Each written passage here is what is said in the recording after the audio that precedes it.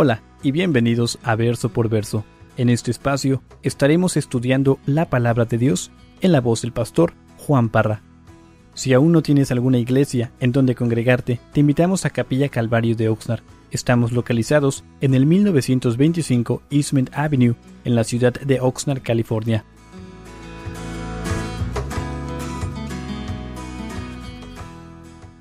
Mateo capítulo 19, ¿todos están ahí? Bueno, para los que no están casados, típicamente lo normal va a ser que ahorita te vas a ir a otro lugar. Tu mente va a empezar a vagar, por favor, quédate con nosotros. Si no eres casado, si no eres casada, si no estás en una unión matrimonial, mientras escuches este mensaje, tu relación soltero, soltera, es con el Señor. Entonces aplica todo lo que vas a escuchar con tu relación con Jesús. ¿Correcto? Y quiero empezar en esta mañana, o más bien en esta tarde, con una pregunta. En esta tarde, como pareja, ¿cómo calificas tu matrimonio? Para los que están casados, ¿cómo calificas tu matrimonio? ¿Eres feliz? ¿Puedes decir en esta tarde que eres una pareja feliz? ¿Que estás disfrutando de tu pareja? ¿Que tu pareja disfruta de ti? ¿Amas a tu pareja? ¿Amas a tu cónyuge? ¿Cuáles son los sentimientos que corren en ti en este día? Como esposo, como esposa. ¿Será que el día de hoy simplemente estás casado por compromiso? ¿Ese compromiso siendo tus hijos? Hermanos, esas son las preguntas que muchas personas se hacen, muchas parejas se hacen el día de hoy concerniente al matrimonio. Sus matrimonios se puede decir que están al borde de la destrucción. Y tal vez ustedes conocen a muchas parejas así. Su matrimonio está al borde de la destrucción, ya no hay pasión en su matrimonio, ya no hay vida, sus matrimonios están secos. Ya no tienen ese fuego que tenían cuando ellos iniciaron, cuando ellos estaban en esa etapa de luna de miel. ¿Cómo está tu matrimonio el día de hoy? Estas parejas que están al borde de la destrucción, no están disfrutando de su pareja, de su matrimonio. Por tanto, ¿qué es lo que hacen? Se separan de su pareja, abandonan a su pareja, se divorcian de su pareja. Defraudan ese pacto que hicieron con Dios. Defraudan ese pacto que hicieron con esa persona con la cual se casaron. El matrimonio, hermanos, si estás casado te das cuenta, no solamente sufre un ataque en lo interior. ¿Qué significa eso? O sea, en nuestra vida cotidiana. Si tú tienes una pareja te das cuenta de que a veces estás de mal humor y a veces no te cae bien tu pareja. Entonces, constantemente en el matrimonio hay fricción. ¿O habrá alguien aquí que no tiene fricción en su matrimonio? ¡Wow! Nadie. Ahí están apuntando. Hermanos, hay fricción. Hay fricción que llega a nuestros matrimonios en lo interior, por nosotros.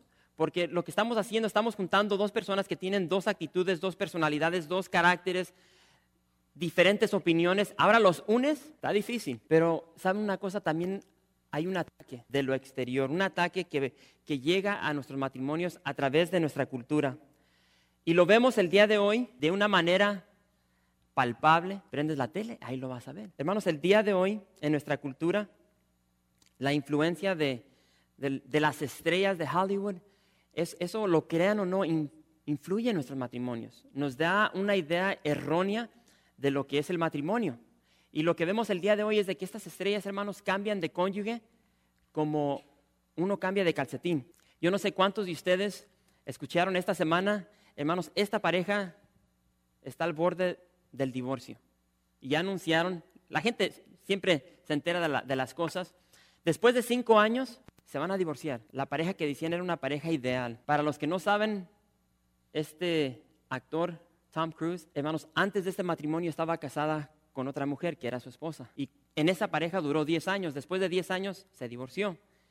Previamente, antes de casarse con Nicole Kidman, que era su ex esposa, estaba casada con otra mujer, Mimi, la cual fue su esposa por 3 años. Ahora solo Dios sabe ahora con quién se va a casar.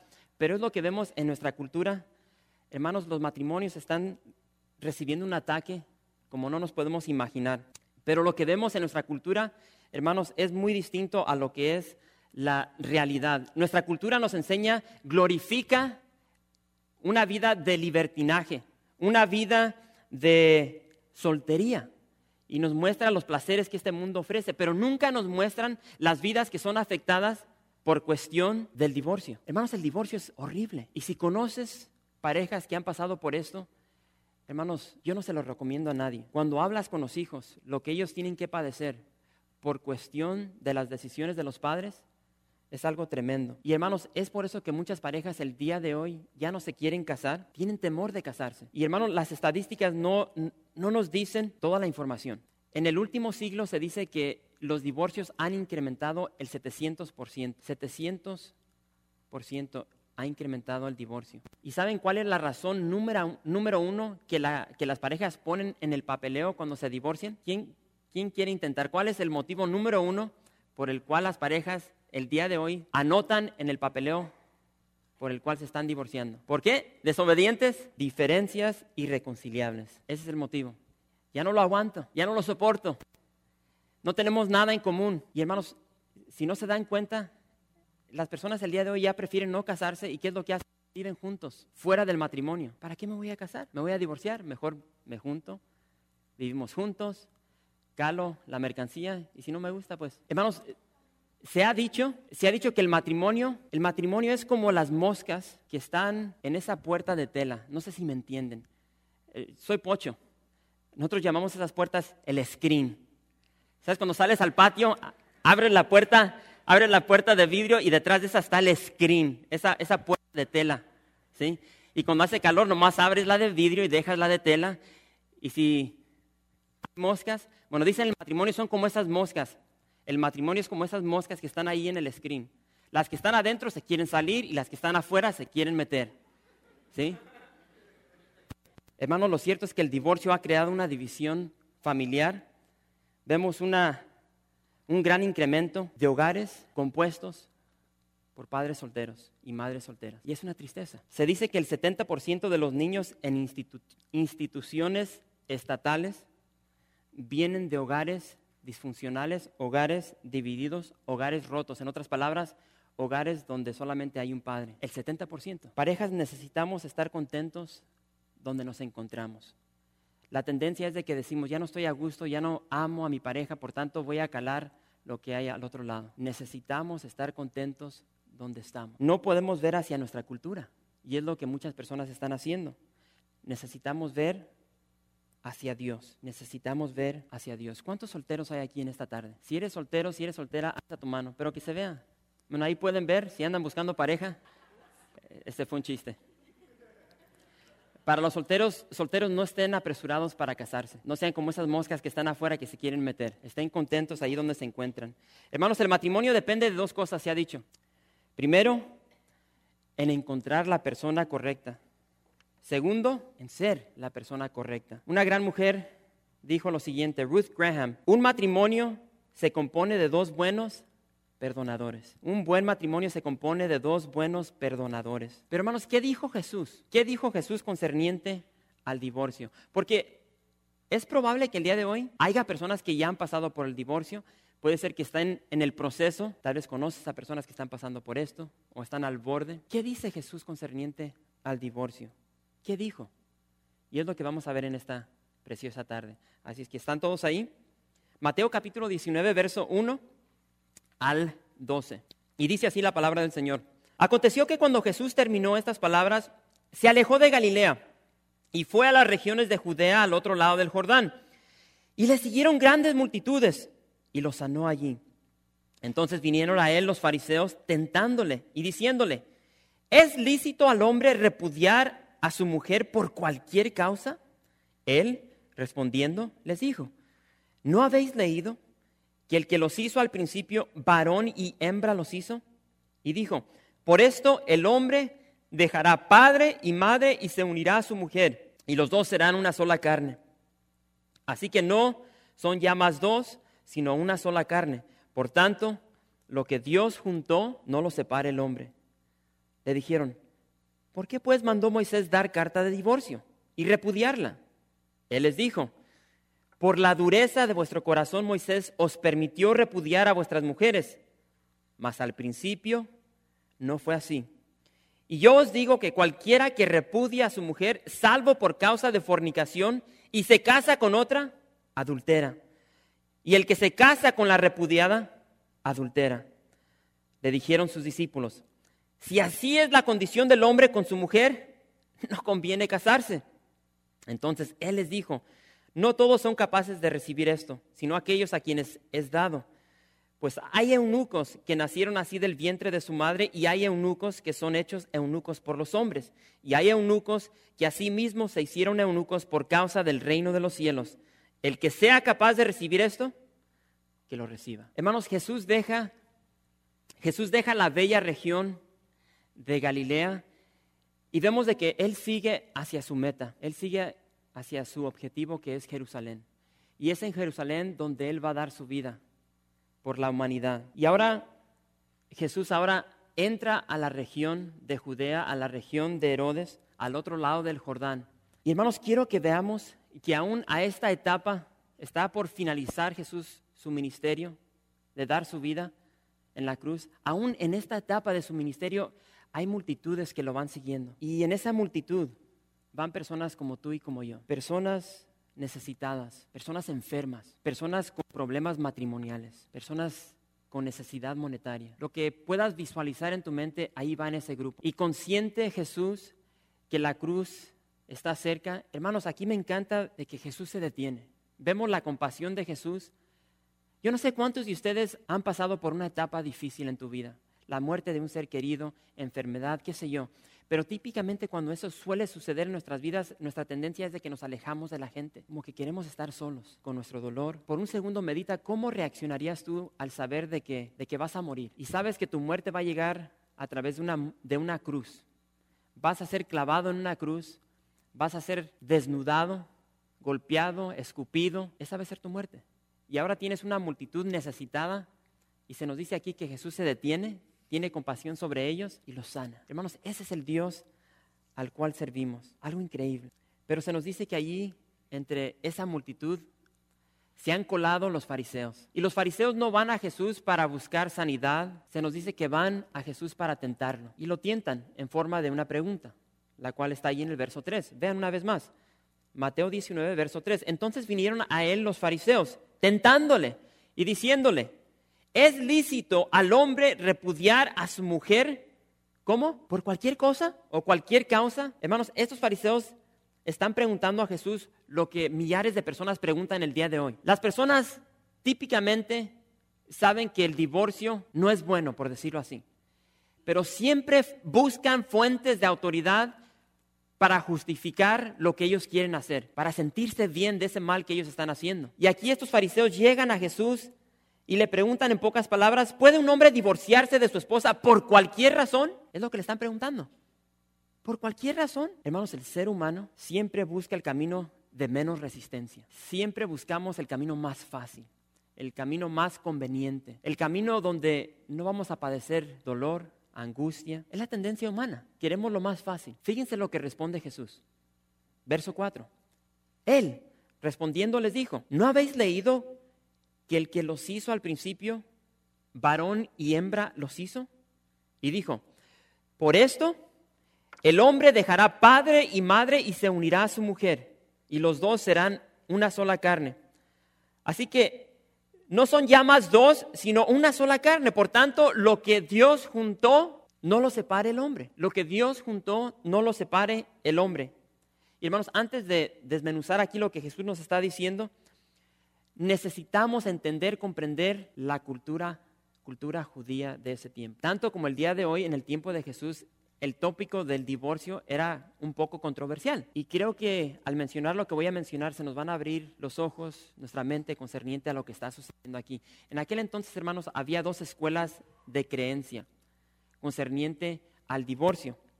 Había dos rabinos prominentes que tenían su propia interpretación de acuerdo a lo que la palabra de Dios decía concerniente al divorcio.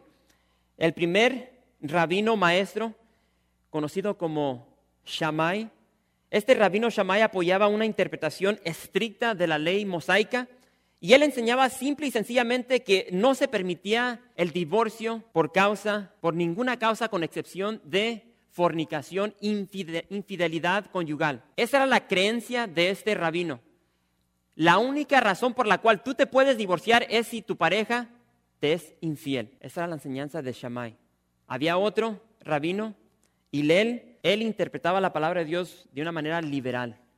Y él enseñaba de que cuando un hombre estaba insatisfecho con su pareja, él se podía divorciar de ella. Y en los escritos de estos rabinos, incluso de este Hillel, él decía, si tu esposa te quema tus alimentos, te puedes divorciar de ella. Si tú te encuentras a una joven menor que tu esposa, es motivo para divorciarte de ella. Si tu esposa eleva su voz en tu casa donde el vecino puede escuchar su voz, ese es motivo para divorciarte de ella. Imagínate, hermanas, cuántas veces han alzado su voz en su hogar. Me encanta cómo Jesús responde y les pregunta a los fariseos, ¿no habéis leído? ¿No habéis leído? Y hermano, lo triste es de que muchas veces nosotros nos perdemos de tantas bendiciones, nos perdemos de tantas verdades por cuestión de no leer la palabra de Dios. Hay una gran bendición que recibimos en nuestras vidas cuando leemos este libro. Tristemente nos inclinamos más a lo que vemos en esta cultura que en lo que se encuentra en la palabra de Dios. El Salmo 119, verso 97 dice, oh, cuánto amo yo tu ley. Todo el día es ella mi meditación. Cuán dulces son a mi paladar tus palabras. Mejor es la ley de tu boca que millares de oro y plata. Hermanos, sea cual fuera la respuesta de Jesús, Jesús iba a ofender a alguien. Cuando proclamamos la verdad, vamos a ofender a personas. Y muchas veces no queremos proclamar la verdad porque decimos, pero ¿qué si lo lastimo? ¿Qué si lo ofendo? Esa no debe ser tu preocupación. Tenemos que declarar la verdad, le guste al que le guste. Y Jesús está consciente de que al responder, Él va a ofender, porque había grupos que seguían la enseñanza de Shammai y había otros que seguían la enseñanza de Hillel. Él iba a ofender a algunos de sus seguidores. Y sin duda, los fariseos sabían de que Jesús apoyaba la enseñanza de Shammai, la enseñanza estricta, que se inclinaba a lo que decía la palabra de Dios. Y recuerden, ahora ha dejado Galilea, ahora está en la región de Herodes. Y recuerden el historial de Herodes. Herodes encarceló a Juan el Bautista porque Juan el Bautista le declaraba a Herodes que estaba en una relación ilícita porque tenía a la esposa de su hermano. Hermanos, es una trampa lo que han hecho aquí estos fariseos. Quieren traer división a los seguidores de Jesús. ¿Y qué es lo que hace Jesús? Jesús los lleva a la verdad. Los lleva a la fuente de verdad, los lleva al génesis del matrimonio y les dice, les declara, el que los hizo al principio, varón y hembra los hizo. Por esto el hombre dejará padre y madre y se unirá a su mujer y los dos serán una sola carne. Así que no son ya más dos, sino una sola carne, por tanto lo que Dios juntó, no lo separe el hombre. Hermanos, Jesús consideraba el matrimonio como una unión indisoluble. Y esa es la forma que nosotros tenemos que ver el matrimonio. Una unión hasta que la muerte nos separe. Típicamente, la norma es de que cuando te casas tienes que dar tus votos. Y en esos votos tú declaras hasta que la muerte nos separe. Y es lo que enseñaba Jesús. Jesús enseñó que el matrimonio era una institución definitivamente divina. Y tenemos que ver el matrimonio de esta manera. Una institución en la cual no nos podemos entremeter con las cosas de este mundo. Fue Dios quien hizo esta unión posible. Regresando al Génesis, Adán y Eva, Génesis 1:27.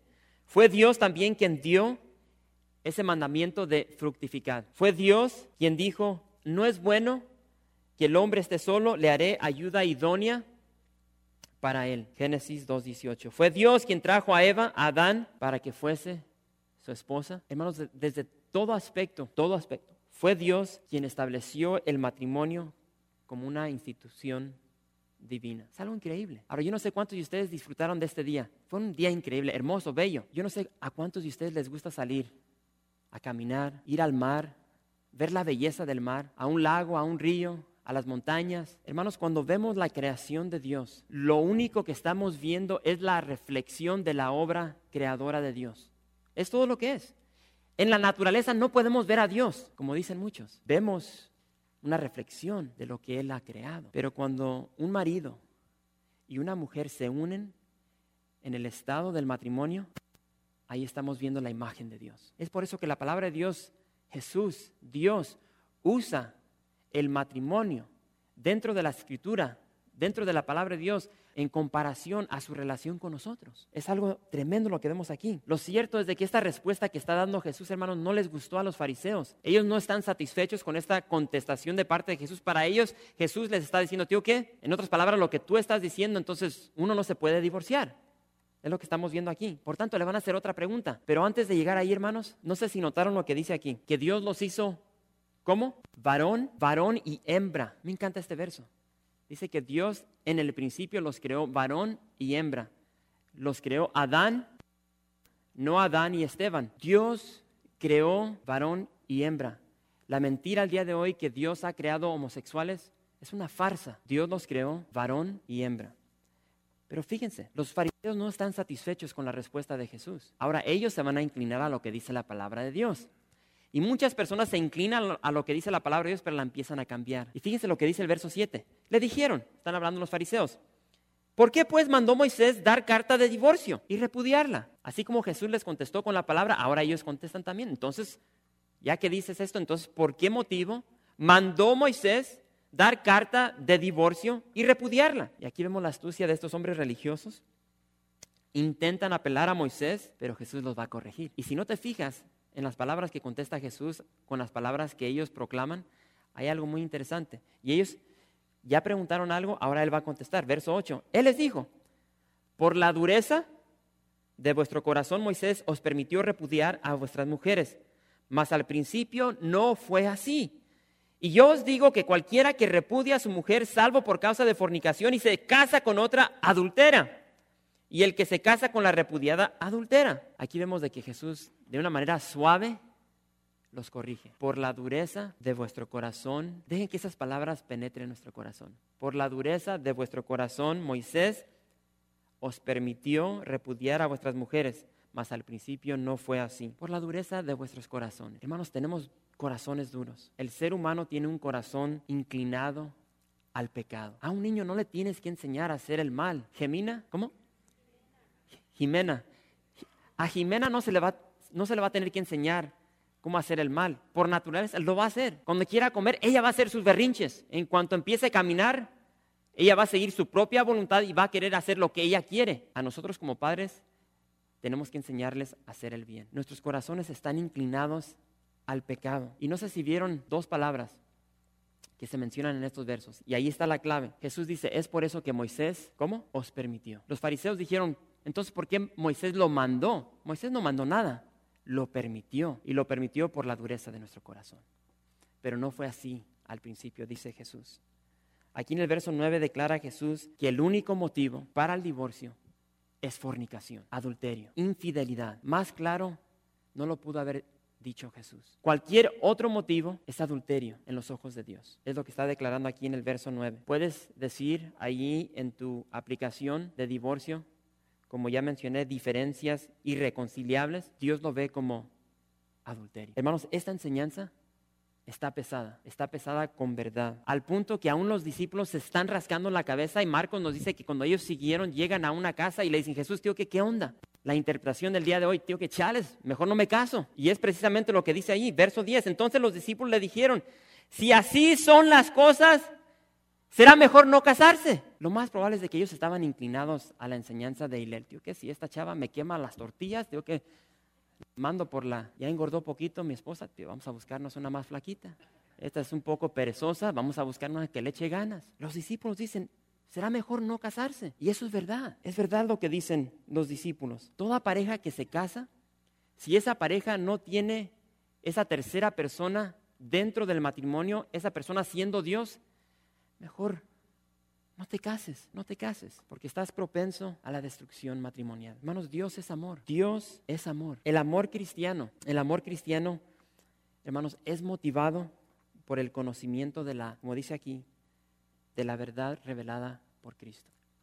Tu matrimonio no está fundado en lo exterior, no está fundado en lo interior. El hecho de que tu esposa ya está más gordita, ya camina más despacito porque está gordita, porque ahora tiene canas, porque ya le falta un diente, ya no oye bien, o tu esposo, ¿sí? Tu matrimonio no está fundado en sentimientos, pero es que ya siento como que ya no la amo, ya no siento esa pasión que sentía antes. Tu matrimonio no está fundado en emociones, está fundado en un pacto que tú hiciste delante de Dios, con Dios y con tu pareja. Y cuando no cumples con ese pacto, estás traicionando a Dios y a tu pareja. Y es lo que dice la palabra de Dios.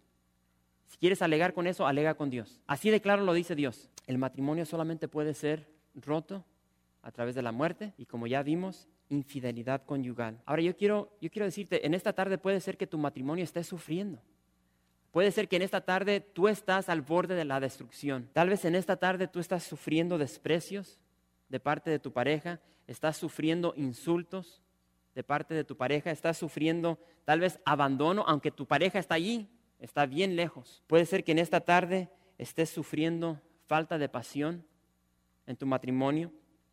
Tal vez en tu matrimonio hay temor. Yo te digo, dale vida a tu matrimonio. Pastor, ¿cómo le doy vida a mi matrimonio? Jesús dijo, yo soy el camino y la verdad y la vida. Ponle a tu matrimonio un poco de Jesús. Jesús es Dios. Ya vimos de que Dios es amor. En el amor no hay temor, dice la palabra de Dios, sino que el perfecto amor echa fuera el temor. Primera de Juan, capítulo 4, verso 18. Ahora yo te pregunto, a todos los que están casados el día de hoy, ¿qué tanto se esfuerzan en su matrimonio? ¿Le estás dando mantenimiento a tu matrimonio? Ponte a analizar algo. En la vida, a todas las cosas le damos mantenimiento. Le damos mantenimiento a los carros, Marquitos. ¿Sí? Tenemos que chequearle el aceite, la transmisión, tiene gasolina, el aire de las llantas. Le damos mantenimiento. Lo lavamos. Hay muchas personas que le dan más mantenimiento a sus carros que a sus esposas. Le damos mantenimiento a nuestros hogares, ¿sí? Hay mujeres que le dan más mantenimiento a su hogar que a su esposo. Se afanan por tener la casa limpia, por lavar y esto y el otro, y su esposo bien cochambroso, falta de amor, no puede recibir ni siquiera una caricia de parte de su esposa. Le damos mantenimiento a nuestros pastos. Yo regresé ahorita de México después de 2 semanas, bueno, estaba fuera 2 semanas, pero por la pereza, creo que pasaron como 3 semanas que no le di mantenimiento, entonces ya había pasado más de un mes y parecía una selva, mi yardita. Le damos mantenimiento. Ayer estuve como hasta las 8:30 de la noche cortando ese mugre zacate. Le damos mantenimiento a tantas cosas. ¿Le estás dando mantenimiento a tu matrimonio? ¿Qué tanta atención le das a tu relación? ¿Cuándo fue la última vez que le diste un abrazo a tu esposa? ¿Esposo? ¿Cuándo fue la última vez que le diste un abrazo a tu esposa? Esposa, ¿cuándo fue la última vez que le diste un abrazo a tu esposa? ¿Nunca han escuchado ese chiste o de esa pareja que estaban padeciendo en su matrimonio? Por tanto, querían consejería. Y hicieron una cita con el pastor y ahí va esta pareja triste. Y se sientan ahí en la oficina del pastor y le empiezan a contar todo. Ya sabemos que las mujeres son bien emocionales. Y la esposa empieza a abrir su corazón y le empieza a contar al pastor, pero él todo le cuenta todo. Y como que el pastor agarra la onda y empieza a entender lo que esta mujer, esta esposa está necesitando. Y dice que se para el pastor y camina hacia la esposa y le da un abrazo. Y al momento cuando la mujer sintió los brazos del pastor, suspiró. Y en ese momento dice que volteó al esposo y le dice, marido, necesitas abrazar a tu esposa. ¿Y qué es lo que contestó el esposo? Está bien, para la próxima semana, ¿a qué horas quieres que te la traiga? ¿Cuándo fue la última vez que abrazaste a tu pareja? Lo digo con seriedad. ¿Cuándo fue la última vez que abrazaste a tu esposa? Aquí está mi esposa. Miren. Yo he visto esto dentro de la iglesia. Miren. Y la tendencia es de que muchos esposos, si van a abrazar a su esposa, así, miren. ¿Cuándo fue la última vez que abrazaste a tu esposa? ¿Cuándo fue la última vez que le diste, no le voy a dar un beso, que le diste un beso? ¿Cuándo fue la última vez que le diste un beso? Esposa, ¿cuándo fue la última vez que le diste un beso a tu marido? ¿Cuándo fue la última vez que ustedes se agarraron de la mano? Esposa, ¿cuándo fue la última vez que sentiste la mano de tu marido? ¿Cuándo fue la última vez que ustedes salieron a cenar juntitos, sin los niños? Que tal vez salieron a ver una película sin los niños. Y esto tal vez les cause gracia, pero hermanos, dentro del ministerio uno ve unas cosas tremendas. Y esto solamente es para las parejas, no para los solteros. Parejas, ¿cuándo fue la última vez que tuviste relaciones sexuales con tu esposa? Yo he escuchado casos donde parejas casadas pasan meses sin tener relaciones sexuales. Hay una discusión y se dejan hablar por meses. Parejas, utilicemos nuestra energía para construir nuestros matrimonios, no para derribarlos. Primera de Corintios 8:1 dice que el amor edifica. El amor edifica. Y Jesús nos dio un nuevo mandamiento. Y Jesús dijo, que os améis unos a otros como yo os he amado. Nuestro reto es de edificar nuestro matrimonio, de amar a nuestra pareja. ¿Cómo? No como se nos antoja, como se nos da la gana, no como nos conviene. Cuando queremos algo, sí estamos ahí con la pareja. queremos algo, somos egoístas. Pero aquí Jesús nos dice, un nuevo mandamiento os doy, que os améis como yo os he amado. Y es por eso que dice, Dios al esposo ama a tu esposa como Cristo amó a la iglesia, como sacrificialmente. Hermanos, el amor es un verbo, es acción. Por eso Juan dice, hijitos míos, no amemos de palabra ni de lengua, sino de hecho y en verdad. El amor se demuestra, porque de tal manera amó Dios al mundo que ha dado a su Hijo unigénito, para que todo aquel que en él cree no se pierda, mas tenga vida eterna. Una sola cosa que nos debemos llevar en este día, para todas las parejas. Y recuerden lo que dije, si eres soltero, tu pareja es Jesús. Pareja, dale mantenimiento a tu matrimonio, dale mantenimiento a tu relación. Y yo me atrevo a decir que muchos de los que estamos aquí, o algunos, llevan mucho tiempo sin agarrar a su pareja de la mano, sin darle un abrazo, una caricia. ¿Cuándo fue la última vez que le dijiste, te amo? Pues se lo dije cuando me casé con ella. Hermanos, demos mantenimiento a nuestra relación. Que el amor de Cristo fluya a través de nosotros e impacte a esa persona a quien estamos amando. Amén. ¿Nos ponemos de pie? Hermanos, Dios es fiel. Dios es bueno. Y yo estoy agradecido con Dios por tantas cosas. Me ha dado una familia, una esposa, 3 hijos, a quienes adoro. Y yo sé que ustedes tienen a esos seres queridos a los cuales ustedes adoran, aman. Por favor, recuerden eso. Denle mantenimiento a su matrimonio, a su familia, a sus hijos. No dejen que el trabajo, no dejen que la tele, no dejen que las cosas de esta vida roben lo que tú le puedes dar a tu matrimonio, a tu familia, a tus seres queridos. Hermanos, hace 7 años empezamos aquí. Y es algo increíble.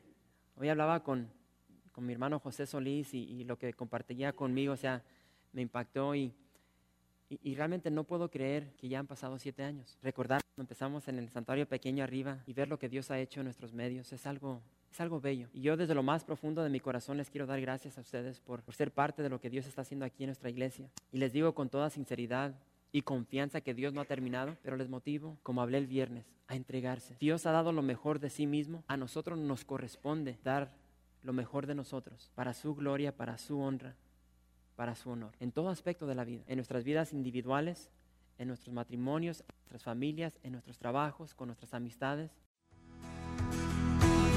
Gracias por visitar calvariooxnard.org.